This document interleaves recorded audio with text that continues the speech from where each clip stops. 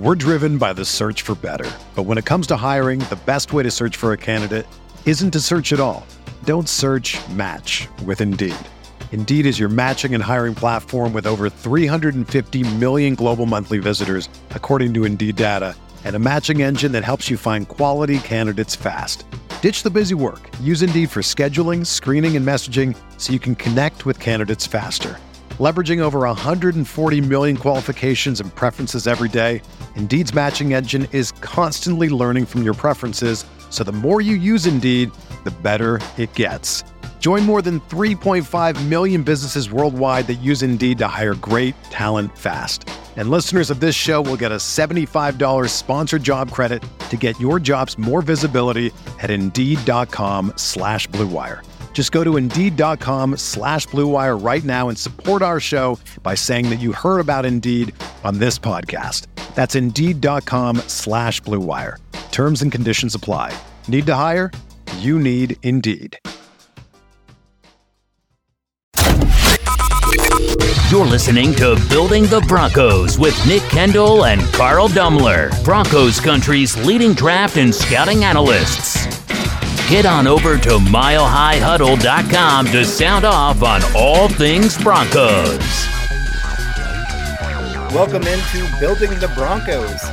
I'm your host here, Carl Dummler, and of course I got Mr. Lance Sanderson joining me tonight because Nick is off in the mountains fighting off the bears and eating salmon out of the river. So no, he's having a good time. He'll be back, I think, next week to be joining us here for Building the Broncos. But you know, I'm excited that I got my good friend here, getting a chance to break down some of camp and everything that's going on. It's so great to have football back and actually have something to talk about that's happening on a field rather than what did this player eat for supper last week kind of thing. So no, I'm excited, guys. Training camp is in full bore. They've put on some pads, hitting some people, and it's been great to hear. Javonte Williams has been out there for every practice, and he's kind of sitting there telling coaches, I just want to keep going. And the coaches are probably trying to tell him, we got to calm you down a little bit here, buddy. We need you to be healthy for the season. So, but that's great to hear. Like I said, I have to say, I am one of those people. I never thought this was going to be possible, that this guy would be like full bore go week one.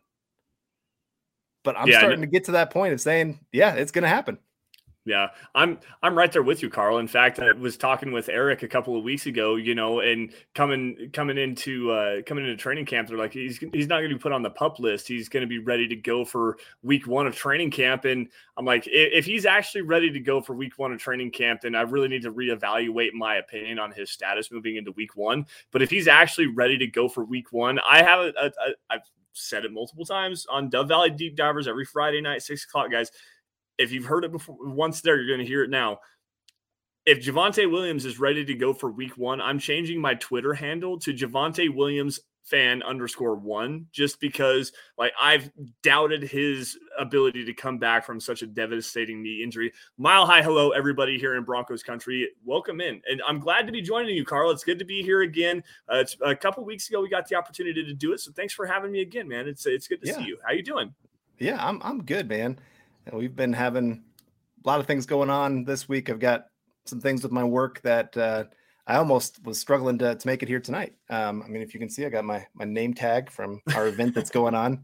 But I snuck out to make sure I can get a chance to talk some Bronco football with you guys. And then I'll be heading off to camp here in just a couple days. Nice. Which I'm so excited just to get out there and get my own eyes, because Sean Payton has really shut down the media from really reporting of what's going on at camp other than, big play down the field. That's pretty much what you get to hear.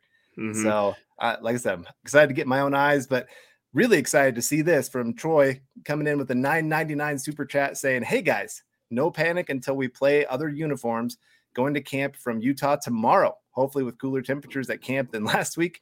Just get defensive line depth soon, please. Have a great show. Troy, great to see you, and have a safe travel to camp. Like you said, hopefully it is a little bit cooler. I've been there on that scorching hill when it feels like it's probably about 120 degrees on that hill, and you're just trying to survive the few hours of practice. But our main theme tonight, we put this as the title, and I wanted to get your opinion on this, Lance, but it's the offense has struggled so far. Mm-hmm. We're what, I think 5-6 practices into camp so far. So, I mean, you can't read much into anything either way, a whole lot at this point. But more my question is, let's say the offense continues to struggle. When is that point that you start hitting that panic button that maybe things are not going to be what we're hoping for this upcoming season? Yeah, I think that we got to grab this comment here really fast. It was right at the very beginning of the show, right before we went live. I gotta find it really fast. But I agree with the commenter here. Freaking out on the second day of padded practice is silly. That's from Bradley Conger. It's training camp. This is from David Youngkin saying, let's see here, it's training camp. So why would anybody hit the panic button this early? Like those are absolutely correct. Like, why are we freaking out about a brand new offense being installed with a brand new head coach, with a bunch of new players in this system, with a quarterback that just came off of the worst season statistically of his NFL career? Like, why are we freaking out right now? I think that the biggest thing is, and if I can find the one that I'm really looking for, it's only time to really start to freak out when you get going against teams in other jerseys. Like when this team goes against the Arizona Cardinals here in 10 days, that's when you really need to start kind of having a little bit of pause and cause for some concern. But even then, I mean, you're going to see this first team offense for what, a couple of series, maybe the first quarter in totality. Like you've got to really have some patience here. Training camps are always dealt to are always kind of designed, I guess, to have defensives like have the upper hand early, specifically because offensive players don't have pads. And even when they do get pads, you're not trying to really wear each other out. You're not really trying to enforce your will, and especially in the running game and stuff like that. You're not being super physical like it was back in the 90s and early 2000s. So taking a step back and looking at things overall, what does it look like in terms of understanding what they're trying to get accomplished out there in training camp? And also, again, with a new system, with a new quarterback, with a new head coach, they're still doing a lot of installs on the offensive side of the football. Offenses have close to 500-600 plays that they could potentially run. Defenses have like 100. So the defense is already installed for the most part. And those guys are ready to go. They're just trying to formulate an idea and get an idea of what they got going behind the scenes, really understanding what they're supposed to do, the next play call and stuff like that. So with offenses, there's so much more ground you have to cover. And the first few weeks of training camp, specifically training camp in general, but once you get into preseason is when you can really start to understand what this offense is truly going to look like. Right. No, you're completely right. And so, I mean, I know we put it as the heading. I just want everyone to know, like, we're not in that place of, oh no, Russell Wilson is done for. I can't believe that we're going to have another year of this failure and things like that. I'm not even close to saying something like that, but I wanted to get to just the chat here. Kevin Gray coming in saying, evening. Well, we'll say Lance, Carl, and Scott. Big mile high salute to Broncos country. Denver Broncos for life. MHH for life. Good to see you, Kevin. Let's see. Bradley Conger kind of hinting at what you said. It might take until weeks 3 or 4 to come together. This is completely rebuilt O-line and new offense completely. I did want to hit on this because I'll have an article done tonight, hopefully published here in the next couple days. There's kind of 2 big things that in my article that I talk about. It's mostly Sean Payton was asked the question, like, what did you learn in your year off? And he said the big thing is for those teams that want to go from bad to good, they have to start good. Like they have to start hot early in the season. You know, you look at the Dolphins, they started out 3-0, made the playoffs. He talked about the Minnesota Vikings. I think they started like 8-1 last year. And there's one other team, the Giants was another one. They started like 6-1. And so to really have a chance in the season, you can't have those early struggles. You know, unfortunately, you got to hit the ground running. And that's why I kind of like that Sean Payton is running the practices as he is. Like he's running them hard. Like they're doing conditioning every single day after practice. That wasn't happening last year. Like players would do it on their own individual. It wasn't a team thing. And so when I hear those kind of things, I think he realizes like we can't struggle weeks 1 through 4. Yeah. We have to be a good team already. We're driven by the search for better. But when it comes to hiring, the best way to search for a candidate isn't to search at all. Don't search, match with Indeed. Indeed is your matching and hiring platform with over 350 million global monthly visitors, according to Indeed data, and a matching engine that helps you find quality candidates fast. Ditch the busy work. Use Indeed for scheduling, screening, and messaging so you can connect with candidates faster. Leveraging over 140 million qualifications and preferences every day, Indeed's matching engine is constantly learning from your preferences, so the more you use Indeed, the better it gets.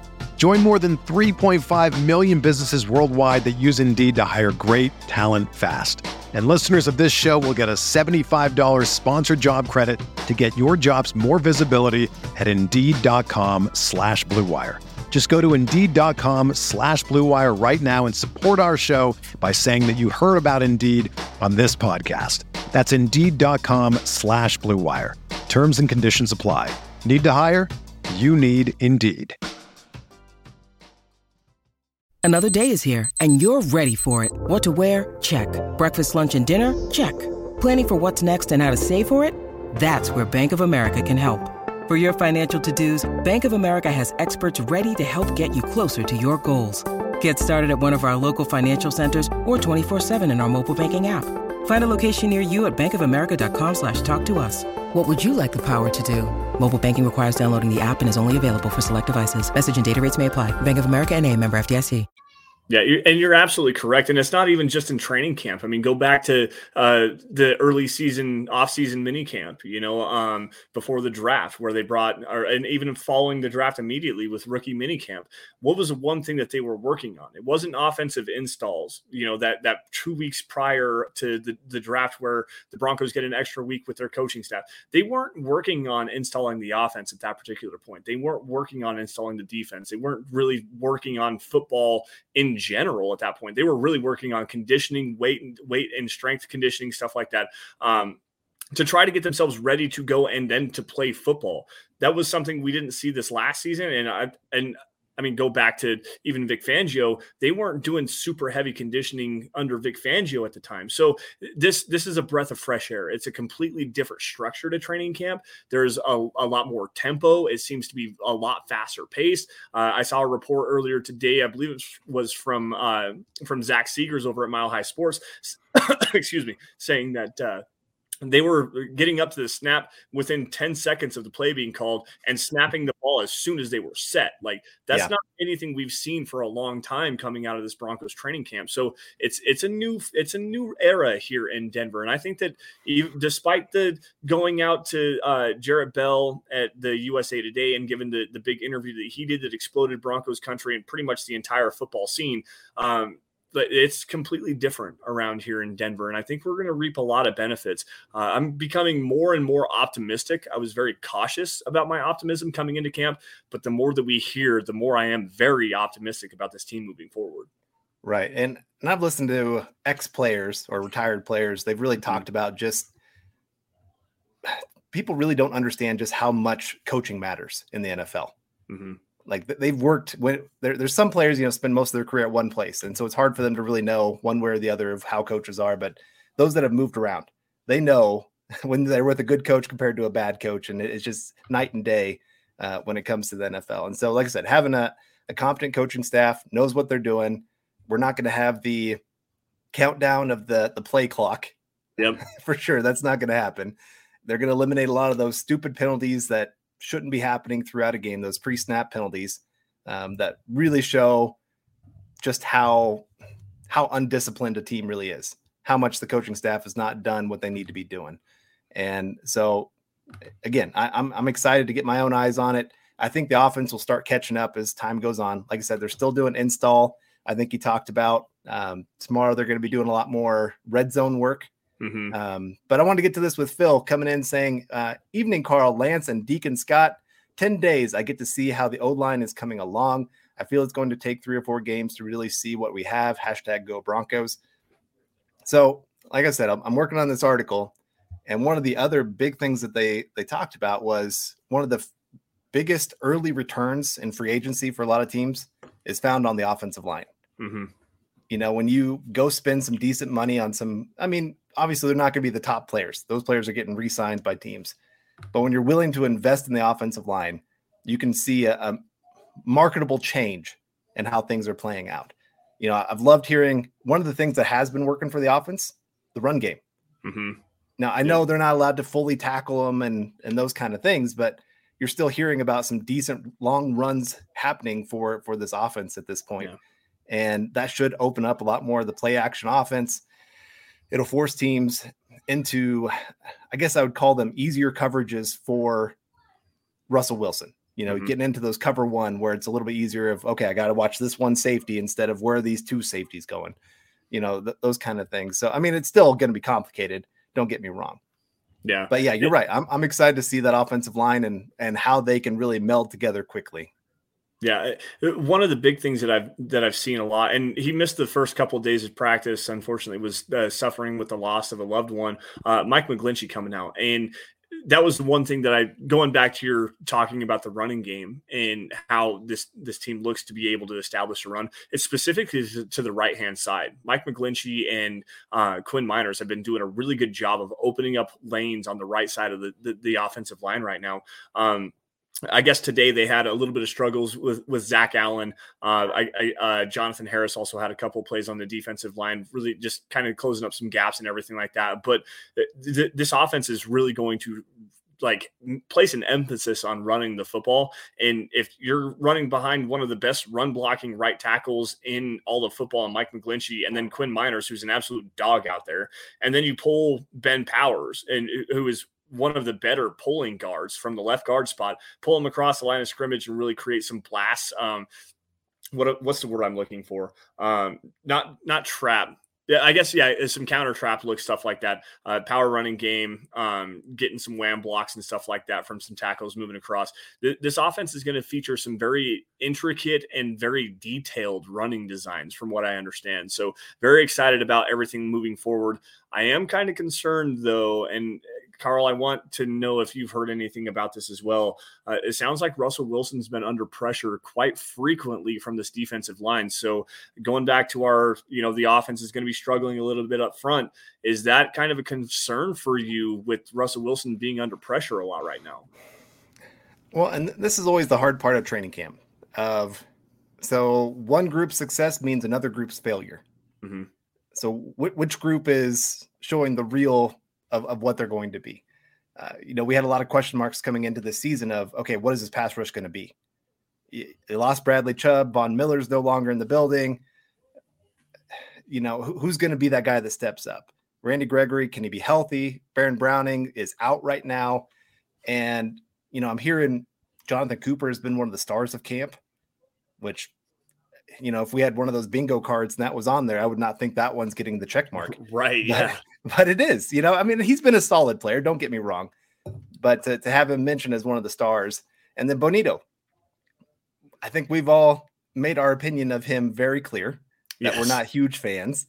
And hearing that he's been, even against like Garrett Bowles, having his way of getting in there, getting some sacks and, interior defensive line, some of those guys getting in there. So it has me a little concerned. But again, sometimes, these practices, especially the non-padded ones, pass rushers have an advantage. Mm-hmm. The blockers are not really supposed to go full bore and try to get these guys knocked off.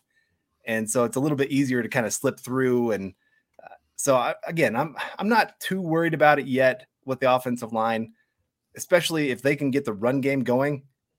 The pass blocking comes a lot easier.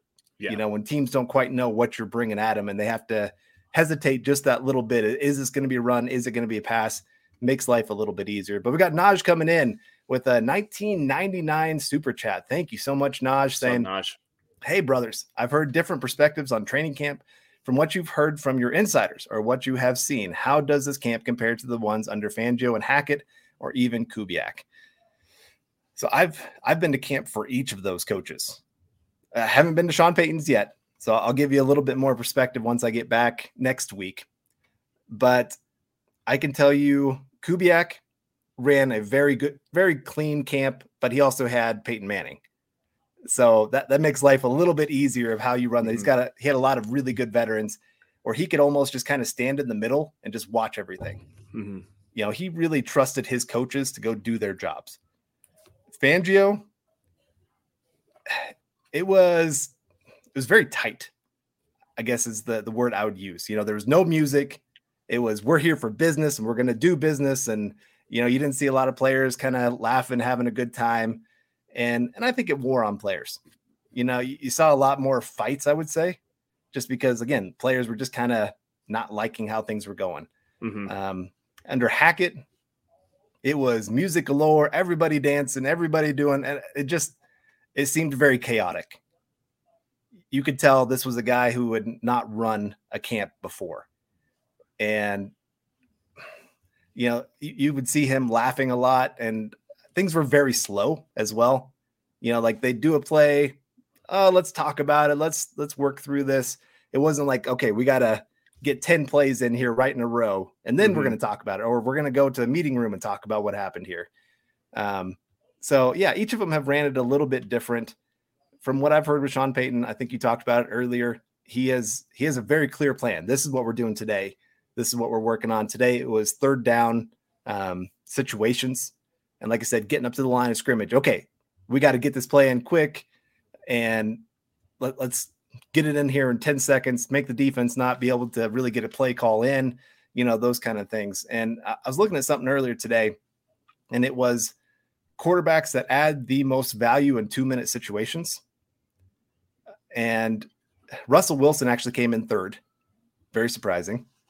But he has actually been very good in those situations. Yeah. Now, this is since 2000. Number one, can you guess who it was? I'm going to spoil it for you and spoil it for everybody in the audience because you put this in our group chat earlier. It's Drew Brees, who was formerly with Sean Payton in New Orleans, obviously. So, with Russell Wilson coming in at third on that list, I'm curious who is number two. Is number two, it's got to be Manning or Brady. No, it was not. Really? Is it Rodgers? Nope. Okay.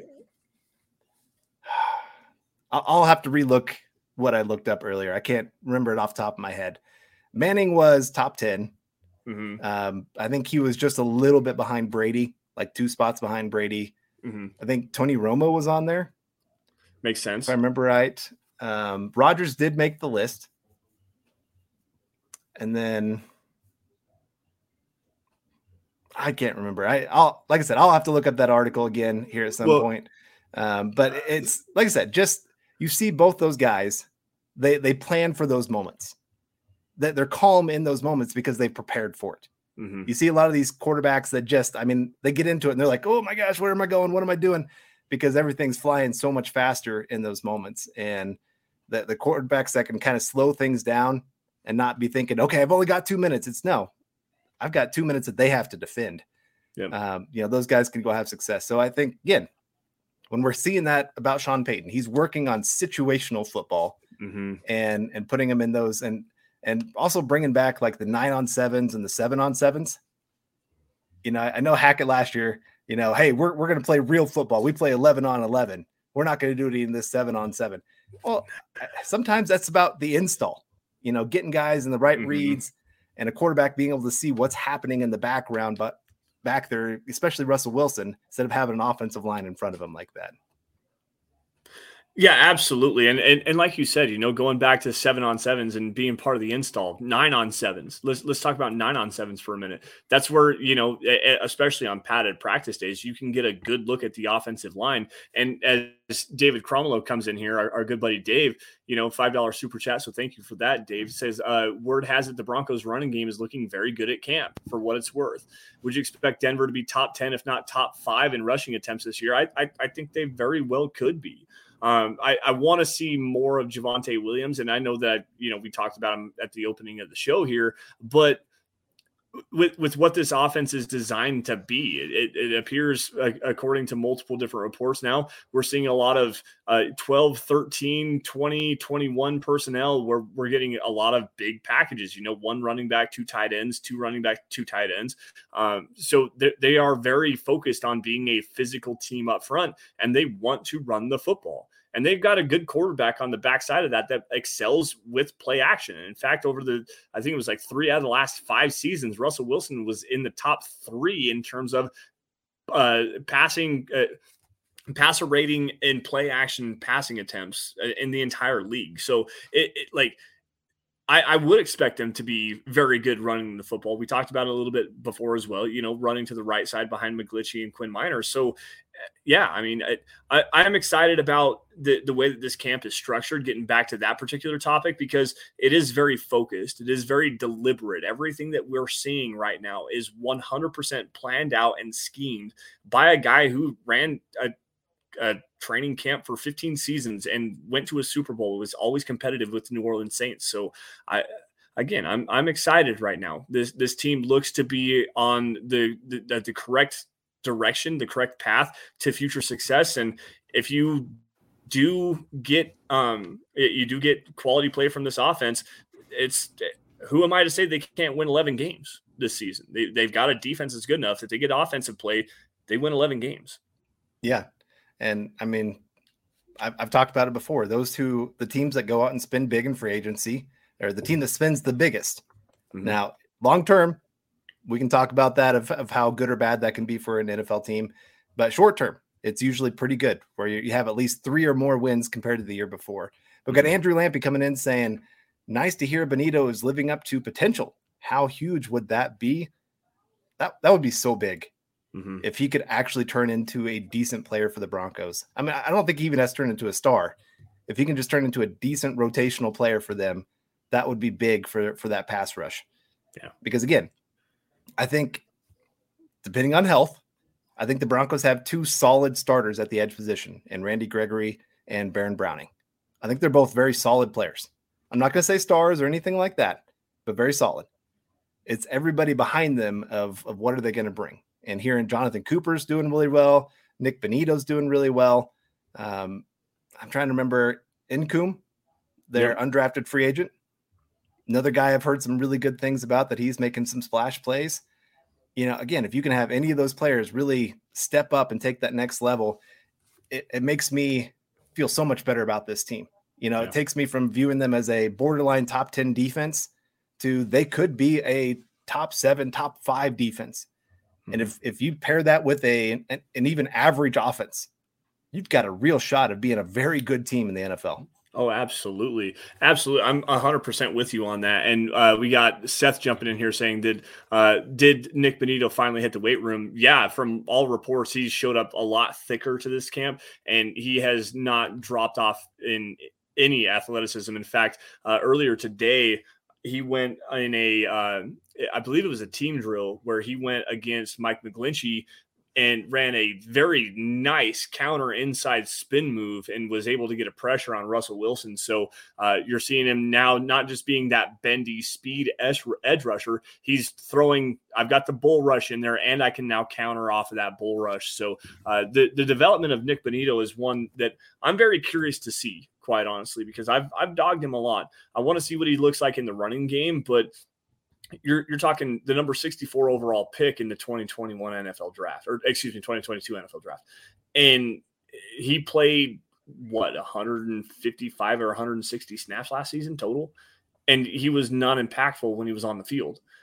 You got to get better production out of a guy like that moving forward. And yeah, they got Frank Clark. They brought Frank Clark in over the summer, and he made some controversial statements coming into the other day, coming into camp, about how the Broncos and the Chiefs is not a rivalry. And I agree with him just for what it's worth. But Frank Clark's a guy, I mean, he's a 7, 8, 9 sacks per season type of player. Bonitto has the ability to be an elite pass rusher.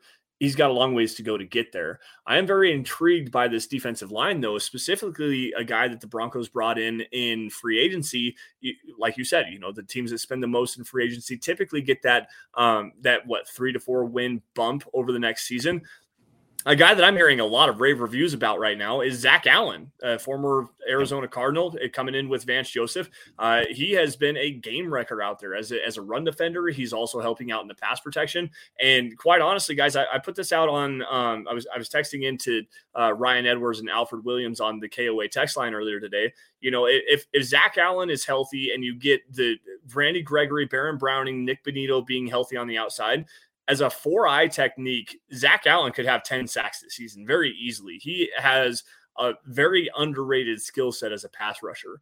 And with him driving against offensive tackles, creating difficult 2-on-1 scenarios coming off the edge with a quality speed rusher, Zach Allen has the ability to then dip his head down inside, get the rip move or a swim move over the top, and get back to the quarterback. So I'm very excited about this defensive line moving forward, despite the lack of depth, which I do think is a very big concern. Right. Yeah. I still think we haven't heard the last of what's going to happen for the defensive line. I think there's probably going to be a move or two made with that group, depending on cut down. There's still a couple of veterans out there. Shelby Harris still hasn't signed with anybody. You got Ndamukong Suh. I'm trying to think of some of the other names that are out there. Akeem Hicks is another one. There's still some okay names that you could add for depth to this team. And then the Broncos did make a move today. I wanted to get to that real quick. They signed a cornerback, Fabian Moreau. And, honestly, I kind of like this move. It's not great. I mean, he's a depth player, but adding a veteran to a very, very young cornerback group. Yes. That's the main thing. I've heard really good things about Damari Mathis so far in training camp. Fayon Hicks is another one that I've actually heard some splash plays. There's a couple other cornerbacks that I've heard have been really, really good for the Broncos. Yeah. So again, it's a veteran signing. He might not even make the team if the young players keep developing and taking that next step. Maybe once Riley Moss gets healthy here, then that guy's out of here. I don't know. But like I said, I just kind of like adding a veteran to the group at this point. And he's a very cheap contract. When you need mealtime inspiration, it's worth shopping Kroger, where you'll find over 30,000 mouth-watering choices that excite your inner foodie. And no matter what tasty choice you make, you'll enjoy our everyday low prices, plus extra ways to save, like digital coupons worth over $600 each week. You can also save up to $1 off per gallon at the pump with fuel points. More savings and more inspiring flavors make shopping Kroger worth it every time. Kroger, fresh for everyone. Fuel restrictions apply. For the ones who work hard to ensure their crew can always go the extra mile, and the ones who get in early so everyone can go home on time, there's Grainger, offering professional-grade supplies backed by product experts so you can quickly and easily find what you need. Plus, you can count on access to a committed team ready to go the extra mile for you. Call, click Grainger.com, or just stop by. Grainger, for the ones who get it done. Contract. Yeah, you're absolutely correct on that. And the one thing that I really liked about Fabian Moreau coming out of UCLA was his ability to play inside and outside. He has some slot versatility to him as well. And not to bag on Asang Bassi, who I like as a player. I think that you can definitely upgrade over that position. Jaquan McMillan has showed pretty well over the last couple of days in terms of getting some pass breakups. I believe he had a couple today as well. But you need a guy that can play inside and outside. And with Riley Moss, you don't know exactly what his role is going to be in this defense. Damari Mathis, I expect a big jump in this specific defensive scheme. But Fabian Moreau has played inside and he's played outside at the NFL level. He's played at a fairly decent level. He's going to be a depth signing for you. It's probably going to move Asang Bassi off of the roster if it does play out the way that I think it does. But going to be interesting to see how it all plays out, especially in the secondary, which I'm hearing a lot of very good things about in terms of getting their hands on the football moving forward. So, I like the move, at least to get, like you said, get a guy that can play inside, play outside, and just be a veteran presence in the room. Yeah. I wanted to get to this from Seth saying, how is Mims looking? He has only been at practice, I think, for the last couple practices. He's got some hamstring issues that he's been dealing with all off season. And so we haven't really got to hear a whole lot about him. He did get a little bit of work with the number one offense with Russ throwing it to him, I think on some 7-on-7 drills. But right now, from what I understand, with Tim Patrick going down, and even before Tim Patrick went down, the guy that was getting some run with the number one offense was Brandon Johnson from last year. Mm-hmm. I remember last year getting very excited. He was making play after play during training camp, and all of a sudden he had that ankle injury. And it just breaks my heart when you hear a guy that's doing so well and kind of coming out of nowhere for a team and then has that happen to him. So I'm glad he's getting that second opportunity to maybe prove that he could be something, because, and I hate to speculate what next year's going to be like in the wide receiver room. Really could be very, very different than what we're seeing right now. Oh yeah. Cortland Sutton in the final year of his contract, Tim Patrick in the final year of his contract. Some of those guys, it wouldn't surprise me if both of those guys are gone. And so again, having a guy like Brandon Johnson that can emerge out of nowhere and become a decent player for you. I don't think he'll ever be a star, but it can at least be a contributor for the offense. That's good to hear. But like I said, I think the other part of it is of how they're going to make up for Tim Patrick is by some of the personnel that they're going to put out on the field. Like you said, they're going to go pretty big packages, a couple tight ends on the field, fullback on the field, those kind of things. So it's going to mitigate some of that loss, not all of it, because Tim Patrick is a great player. Mm-hmm. And so it's still going to sting, but I think there's ways you can work around it, at least this year compared to last year. Yeah. And one of the big things about Tim Patrick, and I mentioned this a couple of times on Dove Valley Deep Divers as well, you don't really understand and get to know the idea of a player behind the scenes and what they actually mean to a locker room.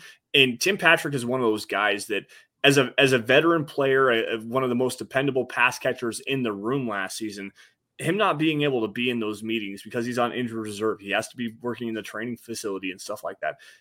That was a big problem for this roster this last season. And it's going to happen again this year. As a leader, Tim Patrick is one of the top 4 or 5 players on this roster that everybody gravitates towards. He's a guy that really holds everybody else accountable. He's a guy that came up from pretty much nothing, undrafted free agent out of Utah, worked his way, bounced around the NFL for a little bit, worked his way up into the starting lineup. I believe that was was that Joe Flacco year that he was here? Was the year before that where they had Case Keenum? Regardless, I can't remember. I think it was the Case Keenum season because I remember you and I wrote an article very similarly about Tim Patrick against the San Francisco 49ers of 2019, I think.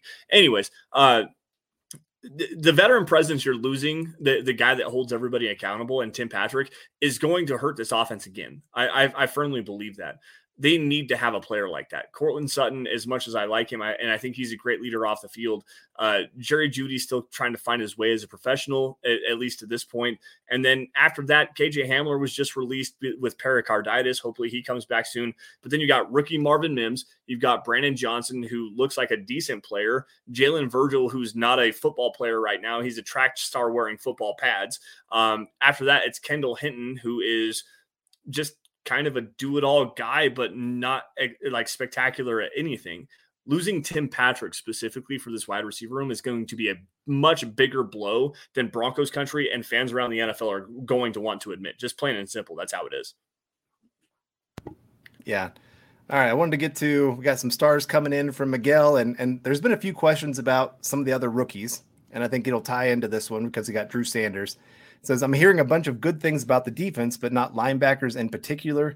How are they doing? I think, especially with how training camp is run, like I said, you don't take guys to the ground. Mm-hmm. And so for linebackers, a lot of times their main thing is, are they in the right position? Are they where they're supposed to be? All that kind of stuff. So far, they've been good. I mean, Josie Jewell, Alex Singleton, both those guys, very solid veterans. I don't think you have to really worry about him. The one guy I've been hearing really good things about, though, Drew Sanders. He is the one rookie that's actually been working with some of the number one teams.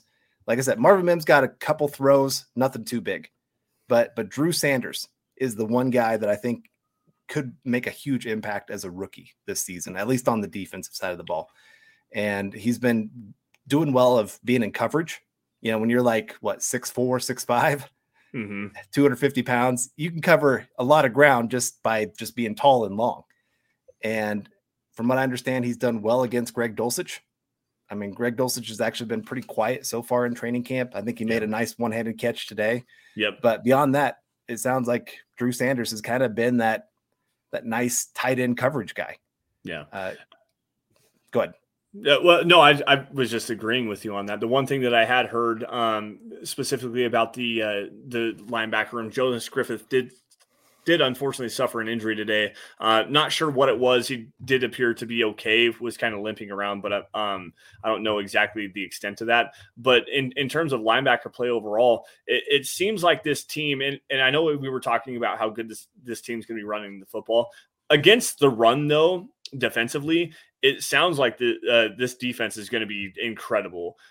They do have these linebackers slowing and scraping to the football very well. Caden Stearns has showed a lot of promise as a run defender as well. And Drew Sanders, I believe, stepped into the hole for what would have been a stuff or a potential tackle for loss. The one thing that was actually kind of surprising was that Josie Jewell took a bad angle on a run. I believe it was Jaquan McMillan, I think, took an outside run, and Josie Jewell took a bad angle, which is kind of surprising for him. But overall, I mean, the linebackers, from and not being there is hard to really kind of describe what you're seeing. But based on everything that I've heard, this defense is fine, and the linebackers are doing everything that they can to make this defense as elite as it possibly could be, especially in the running game. So look forward to see what it looks like out on the field, and I'm really looking forward to Drew Sanders as well.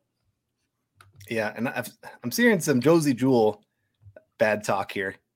and I just wanted to say, I know Josie Jewell has struggled with being healthy, but when he's been healthy, he's been a very solid player. Yeah. You know, there's not a lot of great off-ball linebackers, do-it-all kind of guys that can cover guys one-on-one, help in the run game. You know, it's hard to find those kind of guys. There's maybe about 4 or 5 really elite guys, and then there's a bunch of kind of average, below average kind of guys. And I'd say Josie Jewell's kind of in that above average group. He's smart. He's not the quickest, but he's in position a lot of times because he's so smart on the field. And he does a great job of getting other guys into the right spot. So I think if Drew Sanders does come in, I don't think it's for Josie Jewell. I would actually guess that it'd be for Alex Singleton. Now, Singleton had a lot of tackles last year, and when Josie Jewell went down, he did a great job. So I'm not trying to take anything away from him, but I think Josie Jewell is the better leader on the field, like I said, of getting everybody in the right spot at the right time. No, I don't disagree with that in any way, shape, or form. I do, however, think that if Drew Sanders comes on the field, it's going to be for Josie Jewell rather than Alex Singleton. A big thing is being in the right place at the right time and you know, getting everybody lined up is fine. But when you don't have the athleticism and you guess wrong, like Josie Jewell sometimes will do, like there are times where he will guess wrong and attack the wrong gap. At least Alex Singleton has the athleticism to make up for guessing wrong. He may not make the tackle, and we saw a lot of times where he did slip a lot of tackles and miss plays out in open space, but at least he got a body on a body and slowed down the ball carrier out there and allowed the defense to kind of rally around him. Josie Jewell, when he misses wrong, he misses badly, and that's a big problem. I think that getting more athletic linebackers in this linebacker room, specifically with Drew Sanders and Jonas Griffith, guys, especially that are quality blitzers coming from the second level, is going to be paramount for Vance Joseph defense moving forward. And I love Josie Jewell. Don't get me wrong. I think that he's a high quality football player at the NFL level, but at the same time, when you lack that athleticism and you do guess wrong, you open up some big time plays for the offensive opposite of you. And I'm curious to see what it looks like without him on the field and getting some guys that can move sideline to sideline, forward and backward, in Singleton and Sanders together. Yeah. We got Michael coming in saying, good evening, Carl and Lance, on Building the Broncos. Go Broncos and buck 'em. Michael, always a pleasure to see you in here every single day. Supporting each of our shows always means a lot to us. So appreciate that. A few other things that I kind of was thinking was sticking out here in the comments. Let's see. Yeah, a few people siding with you on Singleton being a little bit better. I think it's close. I really do. Like I said, I love Singleton. I love Josie Jewell. I've been big supporters of both of them since they've been with the Broncos. And I think Drew Sanders is going to have an incredible opportunity to actually turn into a very good player in the NFL. Yes. You know, he's got the size, he's got the length, he's got the athleticism to do some great things. You know, he's played multiple positions in college and been successful at both of them, you know, off ball, edge, whatever you want him to play. He's been very successful. Mm-hmm. And so, yeah, I think getting the chance to see him grow up as a player in the NFL with the Broncos, it's going to be fun to watch. I'm interested to see where they play him and how they play him. Kind of heading into this training camp, I was really thinking he was going to be more of the downhill guy, shooting the A gap. We're going to have him blitzing, getting after the quarterback. But it sounds like they've really been working him, dropping back into coverage, playing that man coverage and seeing what he can do, seeing if he can hold up. And so far, things have been positive in that regard. Mm-hmm.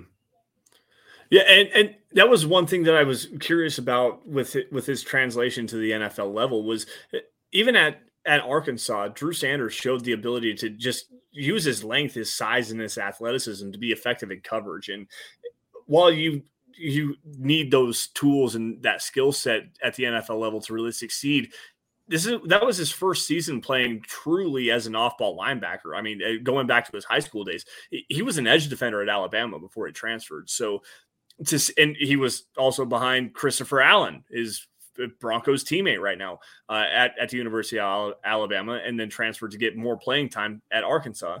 For him to go out there and still be able to show that athleticism, show that range, show that length, and show his ability cerebrally just to put himself in the right situation. If that's the case at Broncos training camp, and again, guys, I'm not there. I haven't seen any of this, so I'm going on what I've been reported on. It's a very good sign for this Broncos defense if he's able to go out there and show that he's capable of playing off ball, moving backwards and away from the football. That's a good sign for this Broncos defense. Absolutely. Yeah. And I wanted to get to this from Patrick just because I had something kind of cool happen this week.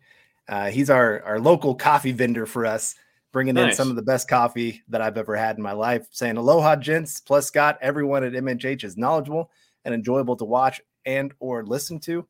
Patrick, I got to tell you, my wife and her, maybe I shouldn't say her age, but in her so many years on this planet, she has hated coffee. My wife has started drinking coffee in the last 2 weeks and enjoying it and asking me to make it for her because I've been making your coffee. So just wanted to say a big thank you to that because it's been fun to get up and have a cup of coffee with my wife in the morning. And so anybody gets a chance, check out his the Lion Coffee from Hawaii. Anyway, back to football. Carl, you're gonna have to send me that link, man. My wife is a coffee freak, and we've been looking for a good coffee for a while now. So send me the link to that. And Patrick, thank you for joining us, man. We appreciate it. Yeah. All right. And then I had a few other things here. Someone said something about we got to have someone that can cover Kelsey. Here's the deal. It's not possible. Even the best linebackers in football, like they could have some success. They're not going to have an entire game where they can match up one-on-one and completely shut them down. I think we're kind of used to having guys like Champ Bailey, Aqib Talib, Chris Harris Jr., guys who actually like shut down their entire side, their entire guy that they're covering one-on-one for an entire game. There's just not a linebacker that can do that against a guy like Travis Kelce. There's about 4 or 5 tight ends out there that are just, they're such an incredible weapon to have because of the mismatch that they bring. Because you try to have a safety against them, they're too small. You have a linebacker against them, they're just not athletic enough, or maybe they're athletic enough, but they're just not as football savvy in coverage as you need them to be on a play-by-play basis. Yeah. Now, I think Drew Sanders, if you maybe have like 4 or 5 plays a game where you're like, okay, we got this blitz specialty that we want to bring against Patrick Mahomes, and we got to have a guy that can shut down Travis Kelce for at least 4 or 5 plays, catch him off guard. You can try it. Now, he might get beat once and it get beat bad, but maybe he does shut down a few plays and you catch Patrick Mahomes by surprise, something. You can do something like that. I don't think you can have him line up one-on-one and say, yep, this guy, he's going to take him out of the game. I don't think that there's a player that exists in the NFL that you could actually line up one-on-one against Travis Kelce right now and make it be effective. It's not necessarily to say that Travis Kelce is this elite mismatch. I mean, he is. He's a great mismatch in terms of his athleticism and the football IQ and his understanding of coverages and where to sit down and where to extend his route and how to just manipulate everything. You've got a great quarterback that knows how to find the football, and you've got a great schemer in Andy Reid at the head coach position to find a way to get him the football, no matter where he's at on the field. I mean, Shoot, guys, they throw him shovel passes on the 2-yard line for touchdowns. It's impossible to actually find a way to stop a player like Travis Kelce. It's impossible to find a way to stop a player like George Kittle, Mark Andrews, even. I mean, like the true elite mismatched tight end is the one player that will completely change the entire dynamic of an offense and how you attack opposing defenses. Until Travis Kelce retires, there's no way to stop him. It's just not going to happen. And I'm sorry about that. I like Drew Sanders. I like Josie Jewell. And Josie Jewell actually picked off Patrick Mahomes a couple times last season in Denver, targeting Travis Kelce. It happens. Like you're going to have a bad game. You're never going to truly eliminate Travis Kelce. And I mean, even going back to the Super Bowl, Tampa Bay versus Kansas City, everyone's like, oh, they shut down Travis Kelce. They kept him out of the end zone. I don't give a damn if they kept him out of the end zone. He had 11 catches for 167 freaking yards, guys. The dude went off. Like, come on. You can keep him out of the end zone all you want to, but he helped keep the Kansas City Chiefs in that football game the entire length of the game. You're not going to stop him. It's just not going to happen. And if you do, you caught lightning in a bottle, and you're not going to do it again. Plain and simple. Yeah. All right, got a few more questions, then we'll get out of here. But we got Michael coming in saying, how is safety JL Skinner, another one of those rookies, doing during training camp? You know, I think he's another one that they're kind of easing back into things. Mm-hmm. You know, he's coming off of injury. Thankfully, I don't think he started on the PUP, did he? No, he didn't. He didn't start on PUP. They have him actually ready to go, but I don't think that he's actually practiced yet. The only thing I've seen in terms of an update for him is he changed his number from 46 to 34, whatever that means. I'm curious to see what he looks like, though, moving forward. I can update a little bit of the safety rotation. It does seem that it's Caden Stearns and Justin Simmons as the 1 and 2 with PJ Locke, and Kareem Jackson as the second safeties on the field. And they are rotating those guys very heavily. Like it is not going to be like two specific guys. They are trying to move everybody in and out, especially in that safety rotation. So we'll see if JL Skinner can actually come back. All right, and we got Gary Palmer coming in with a big super chat right here saying $9.99. Good evening, Carl and Lance and Scott. I know Drew is next, but I don't think we bury JJ yet. He may not be as athletic, but he is always on his spot. Go Broncos and buck 'em. Yeah, I think probably 97% of snaps that Josie Jewell is in the right spot. Mm-hmm. He's just that smart of a guy. You know, there's been times if you watch him in a game, like he's calling out, like play is going right here. Everybody, this is where the run play is going. And it's really fun to watch when you got a guy that is that smart and understands what an offense is trying to do. But you said it earlier. There are a few times where he guesses wrong or doesn't quite figure things out. And he doesn't quite have that athleticism to get back into position when things don't go quite right. And that's where you see the really big runs happen against the Broncos when he kind of doesn't quite figure out the play. But again, it's not very often. That's why he is usually the captain of the defense, calling plays out, getting people lined up. And I agree. I think Drew Sanders will have a role on this defense. I think there'll be some specialty plays, especially third down plays where they really try to get him on the field. But as a starter, I don't think unless there's an injury that he's going to be on the field as a starter this year. No, I this is not to say that I think that Drew Sanders is going to be a guy out there that's like replacing Josie Jewell, at least for this season. I do think this is Josie Jewell's last season in Denver, though, quite honestly, because when you are he's $4.5 million against the salary cap going into this year, something like that. It's the last year on his deal. They brought in a direct replacement for his specific talents that has more athleticism. He just needs to learn the ropes of how to play the NFL game and understand what's going on in front of him, learning how to watch film, learning how to diagnose everything that's going on around him, putting his players in the right position. Drew Sanders, I think, has that ability because you saw it at Arkansas. He was always around the football, and he was always in the right position, despite not playing the off-ball linebacker position throughout his career leading up to that point. And Josie is a $7.1 million cap hit this year. Yeah, 7.1. Holy cow, that's incredible. That's a lot of money for a linebacker, especially for the caliber of Josie Jewell. It's to me, this is obvious his last season. They're not going to bring him back on that kind of cap number. If they do bring him back, it's going to be half of that, and they're going to get Drew Sanders on the field a lot more than next season than they do this year for sure. Yeah, 100%. And we've talked about it a lot on this show. Of a lot of times you are drafting for next season. Like you don't expect a whole lot from your rookies year one, or at least you better not be, because then you're going to be in a lot of trouble unless you're a really bad team and rebuilding and you're trying to get those guys on the field. But you're trying to look at, okay, where are the expiring contracts at? Okay, so Josie Jewell, expiring contract. Let's go get ourselves an off-ball linebacker that can replace him. You know, that's why last year getting Nick Bonito, knowing Von Miller's gone, Bradley Chubb, we're not sure if we're going to sign him long-term. You know, what's going to happen with him. So you go get yourself an edge player. That's what you're trying to do. You're trying to set yourself up when those guys leave. You've got somebody that already has been in the building for a year or two and ready to go. I've always said that the Ravens do the best job, especially on defensive line and edge, where they're drafting like every 2 years to find the replacements for the guys that are going to be gone in 2 years. And so they just have this healthy rotation, and somehow they keep finding guys that can be very productive and fit their system well. And if you can get into that kind of pattern, you can find real success in the NFL. But anyway, we're kind of running out of time here, getting towards the end.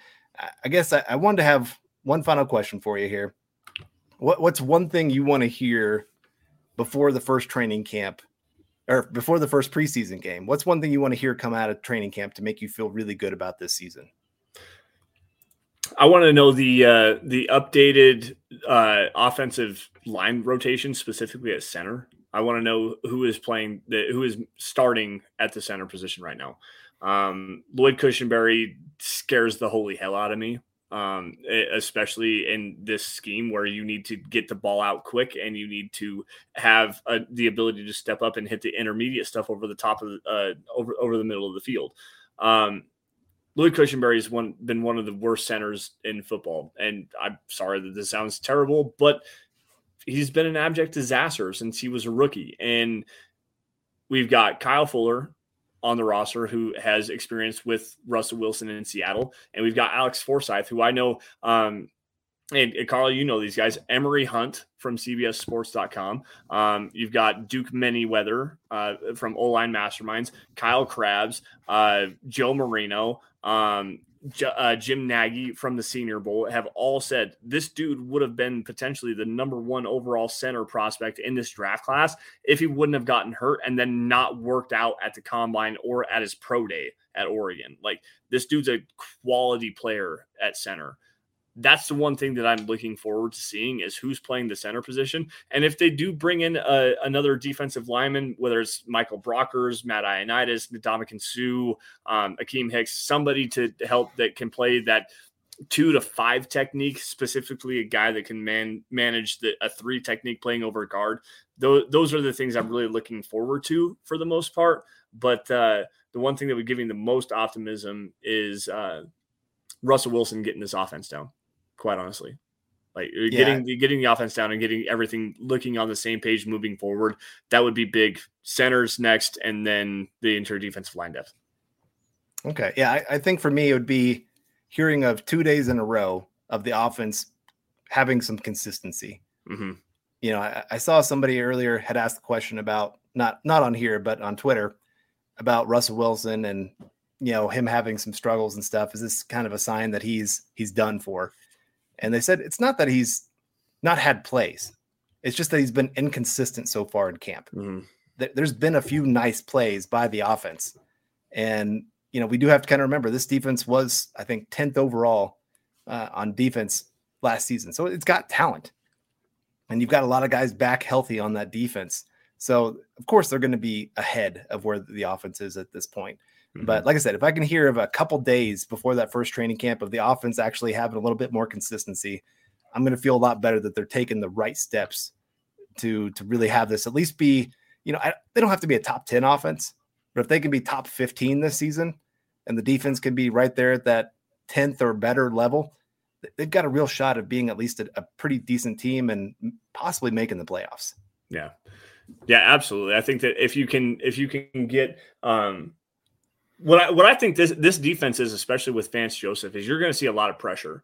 If they're in the top 10 in sacks up front, if they can figure out a way to create enough pressure to get the top 10 in sacks and they can run the football effectively, the secondary is going to do their job. If you're pressuring the quarterback that often and being so effective getting after the quarterback, the secondary is going to do their thing. They're going to take the football away, as they have so far in training camp. Run the football effectively, 10 wins. Like 10 wins should be the baseline for this team. And like Sean Payton said in that interview with Jarrett Bell, I'm going to be pissed if this team is not a playoff team. Plain and simple. They have the talent, they have the ability, they have the coaching, they have the quarterback play. Let's see it all unfold. And I want to see this Broncos team get into the playoffs and potentially win a game. Yeah. All right, guys. Well, we're going to get out of here. Before we do, I want to get to Michael's last comment here saying, great show tonight, Carl and Lance, on building the Broncos. Go Broncos and buck 'em. Michael, great way to end the show for us. Guys, I want to make sure that you guys are heading over to Twitter, following us at BTB_football_pod. You can follow me at Carl Dummler, MHH. Lance, what's your Twitter handle there? It's at Lance S_MHH. And before you continue on, I want to wish our guy Chris Carrillo a happy birthday as well. I jumped in the chat early, wanted to say, saying it was his birthday today. So happy birthday to you, Chris, and thank you for joining us here on a wonderful Tuesday on Building the Broncos.